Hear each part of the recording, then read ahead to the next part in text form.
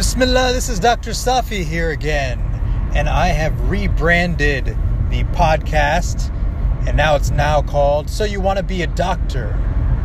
And this podcast is going to be all about the journey, the path, the inspiration, the motivation, the skills, the tips and tricks, the process of becoming a doctor, but not just any type of doctor. I'm talking about becoming a professional healthcare professional. That's what I'm talking about, really.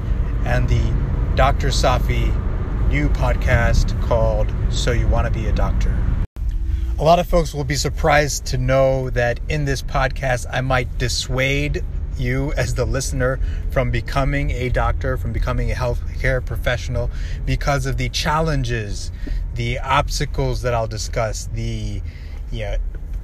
really the difficulties that come with pursuing such a job, if you will, and pursuing this as an occupation.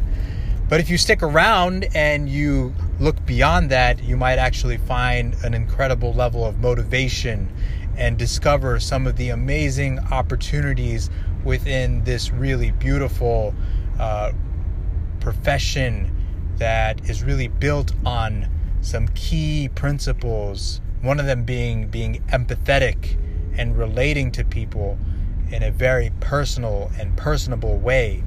And so stick around, because you might get different ends of the spectrum, but I am so excited to be sharing about my own journey, my own day-to-day struggles with the profession, how much I love it, and the things that I am doing to eliminate the problems and crises, if I could say that, the crises that are rampant in healthcare as it stands today, and the things that we need to do to make some improvements. And part of that involves weeding out the people that shouldn't be in this occupation, the people that shouldn't be healthcare professionals, and not so much to be antagonistic against them. It's more so that it's just not right for them. And then also looking at motivating, inspiring, and empowering the people that really belong in this profession, because this profession, healthcare, helping people in medicine, and the related aspects of it, is just absolutely meant for certain people, and they don't get the right mentorship that is necessary to help drive them along the path. And I really consider myself a world-leading advocate of mentorship in medicine. Really appreciate you all listening. Send me your questions, comments.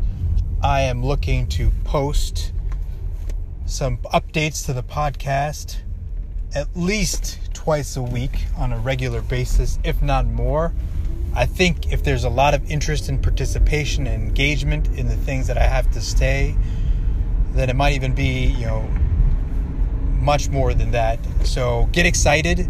There is a lot that I have to offer. I've been mentoring a lot of students, and I am incredibly excited to share what I've learned in this process with y'all listeners. Have a great day.